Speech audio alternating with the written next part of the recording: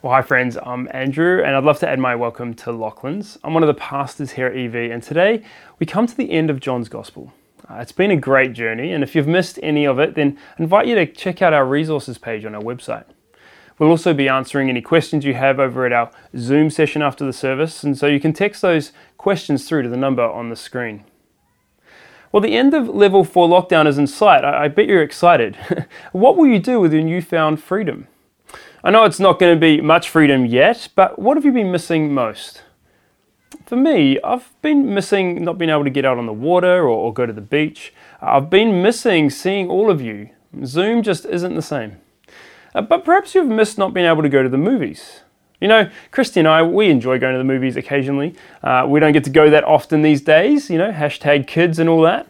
But when we do go, we usually make the most of the experience. We'll grab a choc top ice cream, we'll settle into the comfortable seats, we'll switch off our phones knowing that we're about to have 100 minutes of uninterrupted viewing.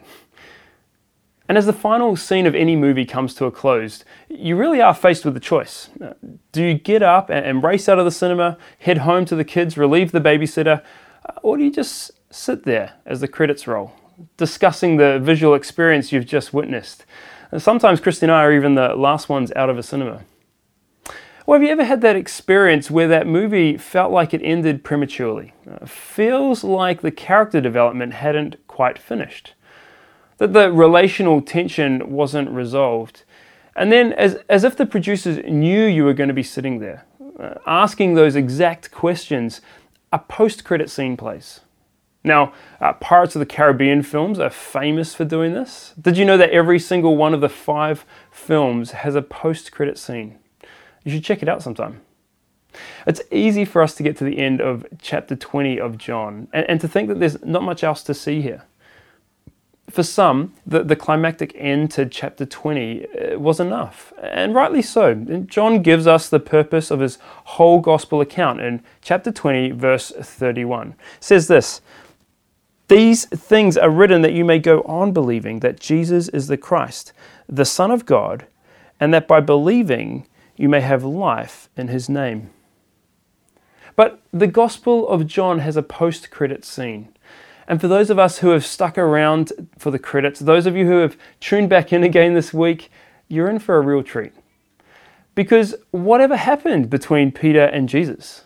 And who is this mysterious, beloved disciple that keeps making a cameo appearance in John's Gospel? Well, like any good story, the last chapter masterfully ties together these loose ends, as we're about to see. And so, as the transition fades through black, chapter 21 opens with another revealing of the resurrected Jesus. Now, it's been some time after the first 2 appearances to the disciples in Jerusalem, as recorded by John. And having seen Jesus, the disciples have since left the city and returned to Galilee. They most likely did this out of obedience to Jesus' instructions. Mark records for us that Jesus said to Peter, "After I have risen, I will go ahead of you to Galilee." And that's where we find the disciples, down by the Sea of Galilee, or Tiberias as John calls it. It's a piece of water they know well. After all, this is where Peter, James, and John had their fishing business before following Jesus. And the first thing we notice is that not all the disciples are there. So in addition to the fishing trio, you have Thomas, who links us back into chapter 20. You also have Nathanael and 2 other unnamed disciples, 7 in total. It's evening time and Peter says, "Lads, I'm going fishing." No point sitting around, and like all good mates should when someone invites you to go fishing, the 6 disciples reply, "Well, we're coming too." Now you may have guessed I enjoy a little bit of fishing. I think it's a great place to be able to collect your thoughts and to have meaningful conversation, all the while doing something productive. I can only imagine what the conversation would have been like. "Mate, how are you going at processing what we've just experienced in Jerusalem?" "Yeah, it was pretty hectic, eh?" Thomas would chime in. He's like, "Yeah, but the Jesus, he's really risen. He's in the flesh and everything." Peter would then say, "I wonder when we'll see him next." Now, the greatest embarrassment for any fisherman, other than capsizing your boat, of course, is when you come home without any fish. And so as the morning sun rises over the boat that day, the disciples, they see someone walking on the shore. That person shouts out, "Hey boys, you don't have any fish, do you? Cast your net on the starboard side of the boat." As if the fish are on one side but not the other. What is this guy thinking? But after fishing all night, you'll give anything a go, right? Even advice from a stranger on the shore. And so they cast their net out one last time. And to their surprise, an entire school of fish swim into it. So much so that they couldn't haul it in. You know, one of my more memorable fishing trips was with my father-in-law out on the Hauraki Gulf. I was with my dad and my brother as well. It was a beautiful summer evening, light sea breeze, and within 5 minutes of arriving at our fishing spot, we were hooking onto fish. The delight on my father-in-law's face as he pulled in the first fish of the day, and it being a decent sized one as well. And you know, they just kept coming. We were pulling in fish 2 at a time. After an hour and a half, we had 22 snapper in the chili bin. And here's the thing, as a fisherman, you always remember the numbers of your biggest catches. And we headed for home, we had fresh fish and chips that night for dinner. It was delicious. Now, something similar had happened once before with Peter and the disciples. This isn't the first time Peter's had a memorable fishing trip. Previously, in Luke's Gospel, we read that they caught a great number of fish, and their nets even began to tear. And so it must have twigged who it was who had such good fishing advice once again. "It was the Lord," shouts John in verse 7. Well, you know, judging by Peter's reaction, he's pretty excited to see Jesus again. He's developing a bit of a habit of jumping overboard. Previously, he'd jumped out or stepped out of the boat onto the water. We read that in Matthew 14. But here he puts his tunic on. Maybe he'd taken it off because he didn't want it to get fishy. He puts his tunic on and he plunges into the water in pursuit of Jesus. Swims the short 90 to 100 meters to the shore. The other disciples, they sail the boat in. They're pulling the net of fish behind them. They arrive and they jump out onto the beach. And there's this aroma of a barbecue waiting for them. Peter is there. He's dripping wet. But Jesus has a charcoal fire going with some fish and bread of his own cooking. And he invites the disciples to sit and eat with him. It's breakfast time on the beach. And so the disciples, they sit down knowing it is Jesus, and yet they're still a little hesitant, a little uncertain. They want to ask, "Is it really you?" Yet they dare not to. But Jesus, he reassures them. He meets their physical needs and serves them, just as he had done before the crucifixion. Jesus loves them. And see, for these disciples, it's a time for them to adjust to the new age of human history that Jesus has brought about. The new reality that Jesus is not dead, but he's alive. And here, love has again been revealed. But more than a good feed and a catch up with JC, it's love that is restored. It's love that restores. The biggest unresolved relational tension in John's Gospel has been between Jesus and Peter. Peter has a big heart, but it often results in him getting into big trouble. So twice in chapter 13 and then twice in chapter 18, we see Peter saying and doing the wrong thing. In chapter 13, Peter says, "You will never wash my feet, Jesus." Then a little later, Peter claims, "I will lay my life down for you, Jesus." But both times he is rebuked quickly. In chapter 18, Peter is the one who jumps forward to cut off some guy's right ear, thinking Jesus needs protecting. And then a little later, we see Peter denies knowing Jesus 3 times. You can imagine the guilt hanging over Peter's head. This is the damaged relationship that has still not been repaired. And although Peter and John were the first disciples to arrive at the tomb, we've not heard from Peter since that betrayal. Not until now. And we get to listen in to Jesus' public restoration in front of his mates. In front of the other disciples, Jesus turns to Simon Peter and asks in verse 15, "Simon, son of John, do you love me more than these?" Jesus is examining Peter's love in comparison to the other disciples sitting around the breakfast fire. "Yes, Lord," Peter replies. "You know that I love you." And Jesus says, "Feed my lambs." Verse 16 again, Jesus asks, he says, Simon, do you love me? Yes, Lord, you know that I love you, he answers. And Jesus says, take care of my sheep. And then in verse 17, a third time, Jesus asks, do you love me? He says, yes, Lord, you know all things. You know that I love you. Jesus says, feed my sheep. Now, it's not that Jesus has a hearing problem, nor does he just repeat himself endlessly. See, 3 times Peter denied Jesus in that courtyard, standing around a fire. And now 3 times Peter declares his love for Jesus on that seashore. Jesus here is making a public and powerful declaration to Peter. Forgiveness is extended and love restores Peter to his position within Jesus' ministry. You see, the future of ministry work for Peter depended not only on the forgiveness from Jesus, but also on reinstatement amongst the disciples. Now, you and I, we've all got our quota of regrets. None of us are perfect. We're all broken people living in a broken world.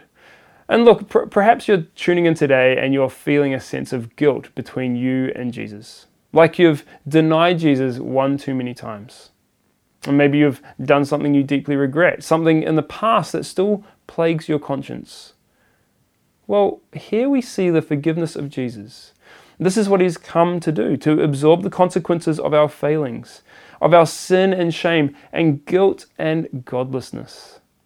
Jesus is faithful to forgive unfaithfulness.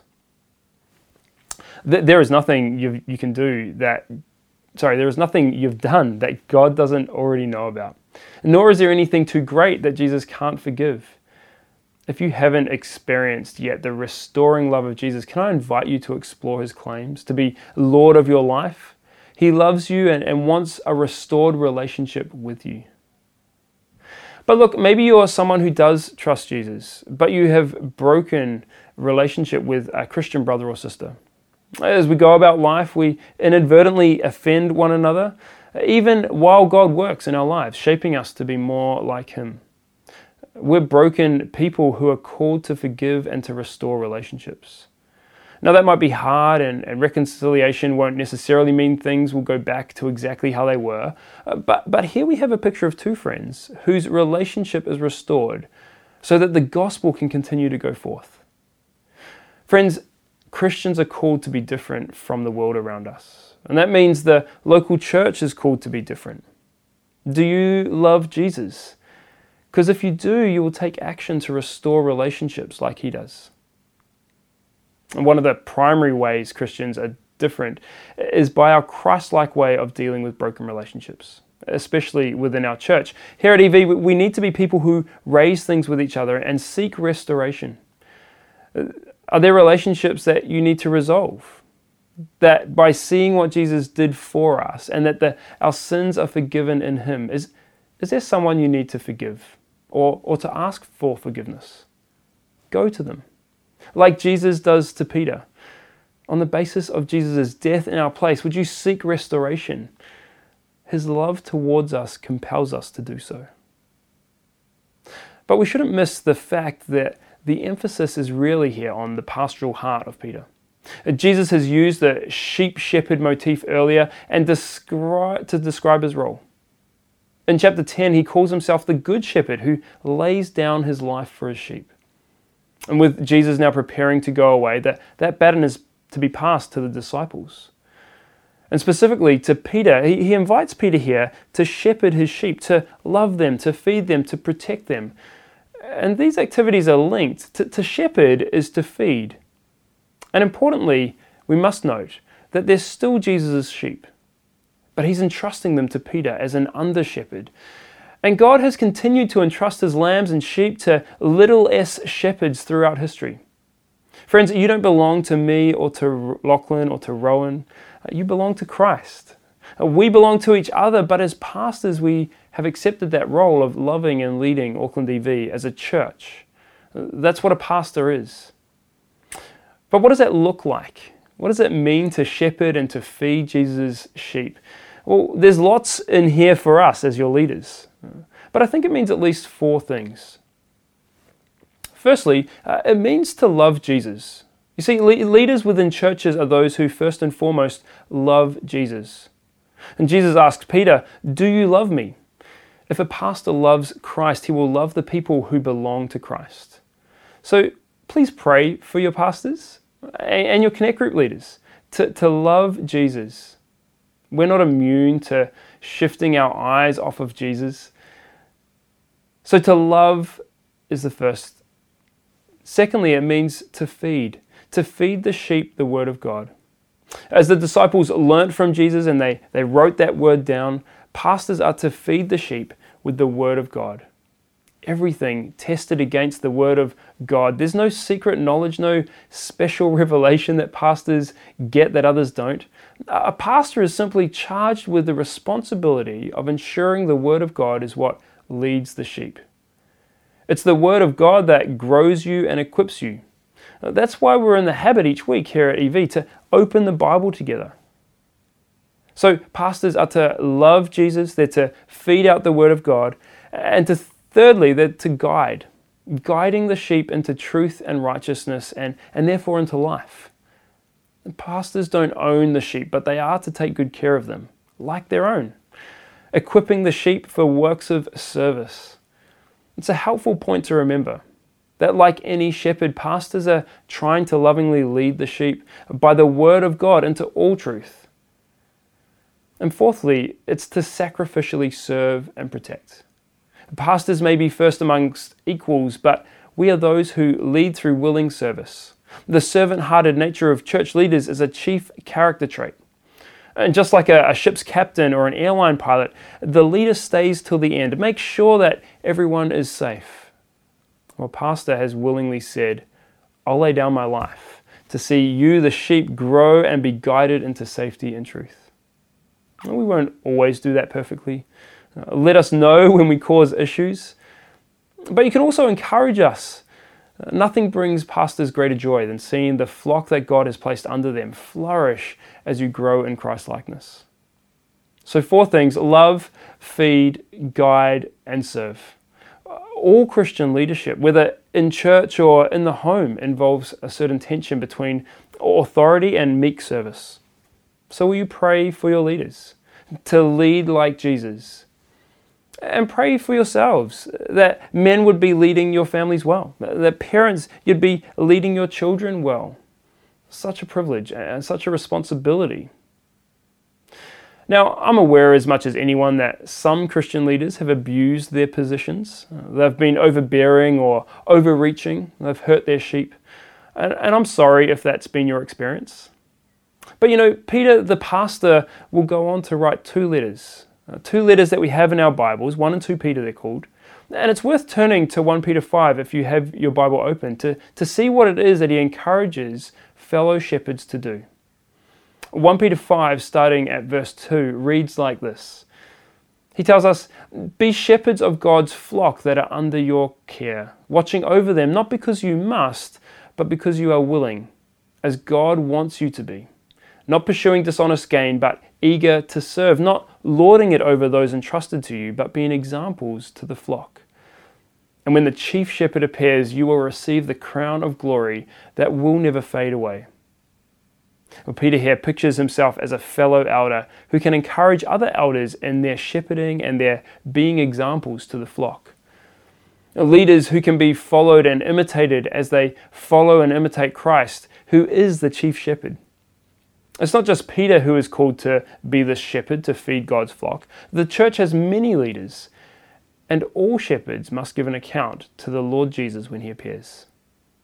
So if you're someone who's been badly burnt by the church in the past, whether by people in leadership or not, I want you to see that despite the imperfect nature, the framework of sheep and shepherd is God's ordered means of care for his people. If you're someone who calls yourself a Christian, then you're someone who belongs to a church. You're someone who belongs under the loving care of a pastor who will feed you and guide you and serve you. All sheep need a shepherd because a sheep without a shepherd is in danger to itself. And pastors need accountability too, don't they? Which is why here at EV we have a board of reference, an external group of men known for their pastoral ministry in their respective contexts. Well, we've seen love revealed. We've seen a love that restores. And lastly, we see a love that follows. In the closing verses of John's Gospel, we see not one but two pictures of disciples who are captivated by the resurrected Jesus, and they follow him out of love. The first is Peter, and the second is John.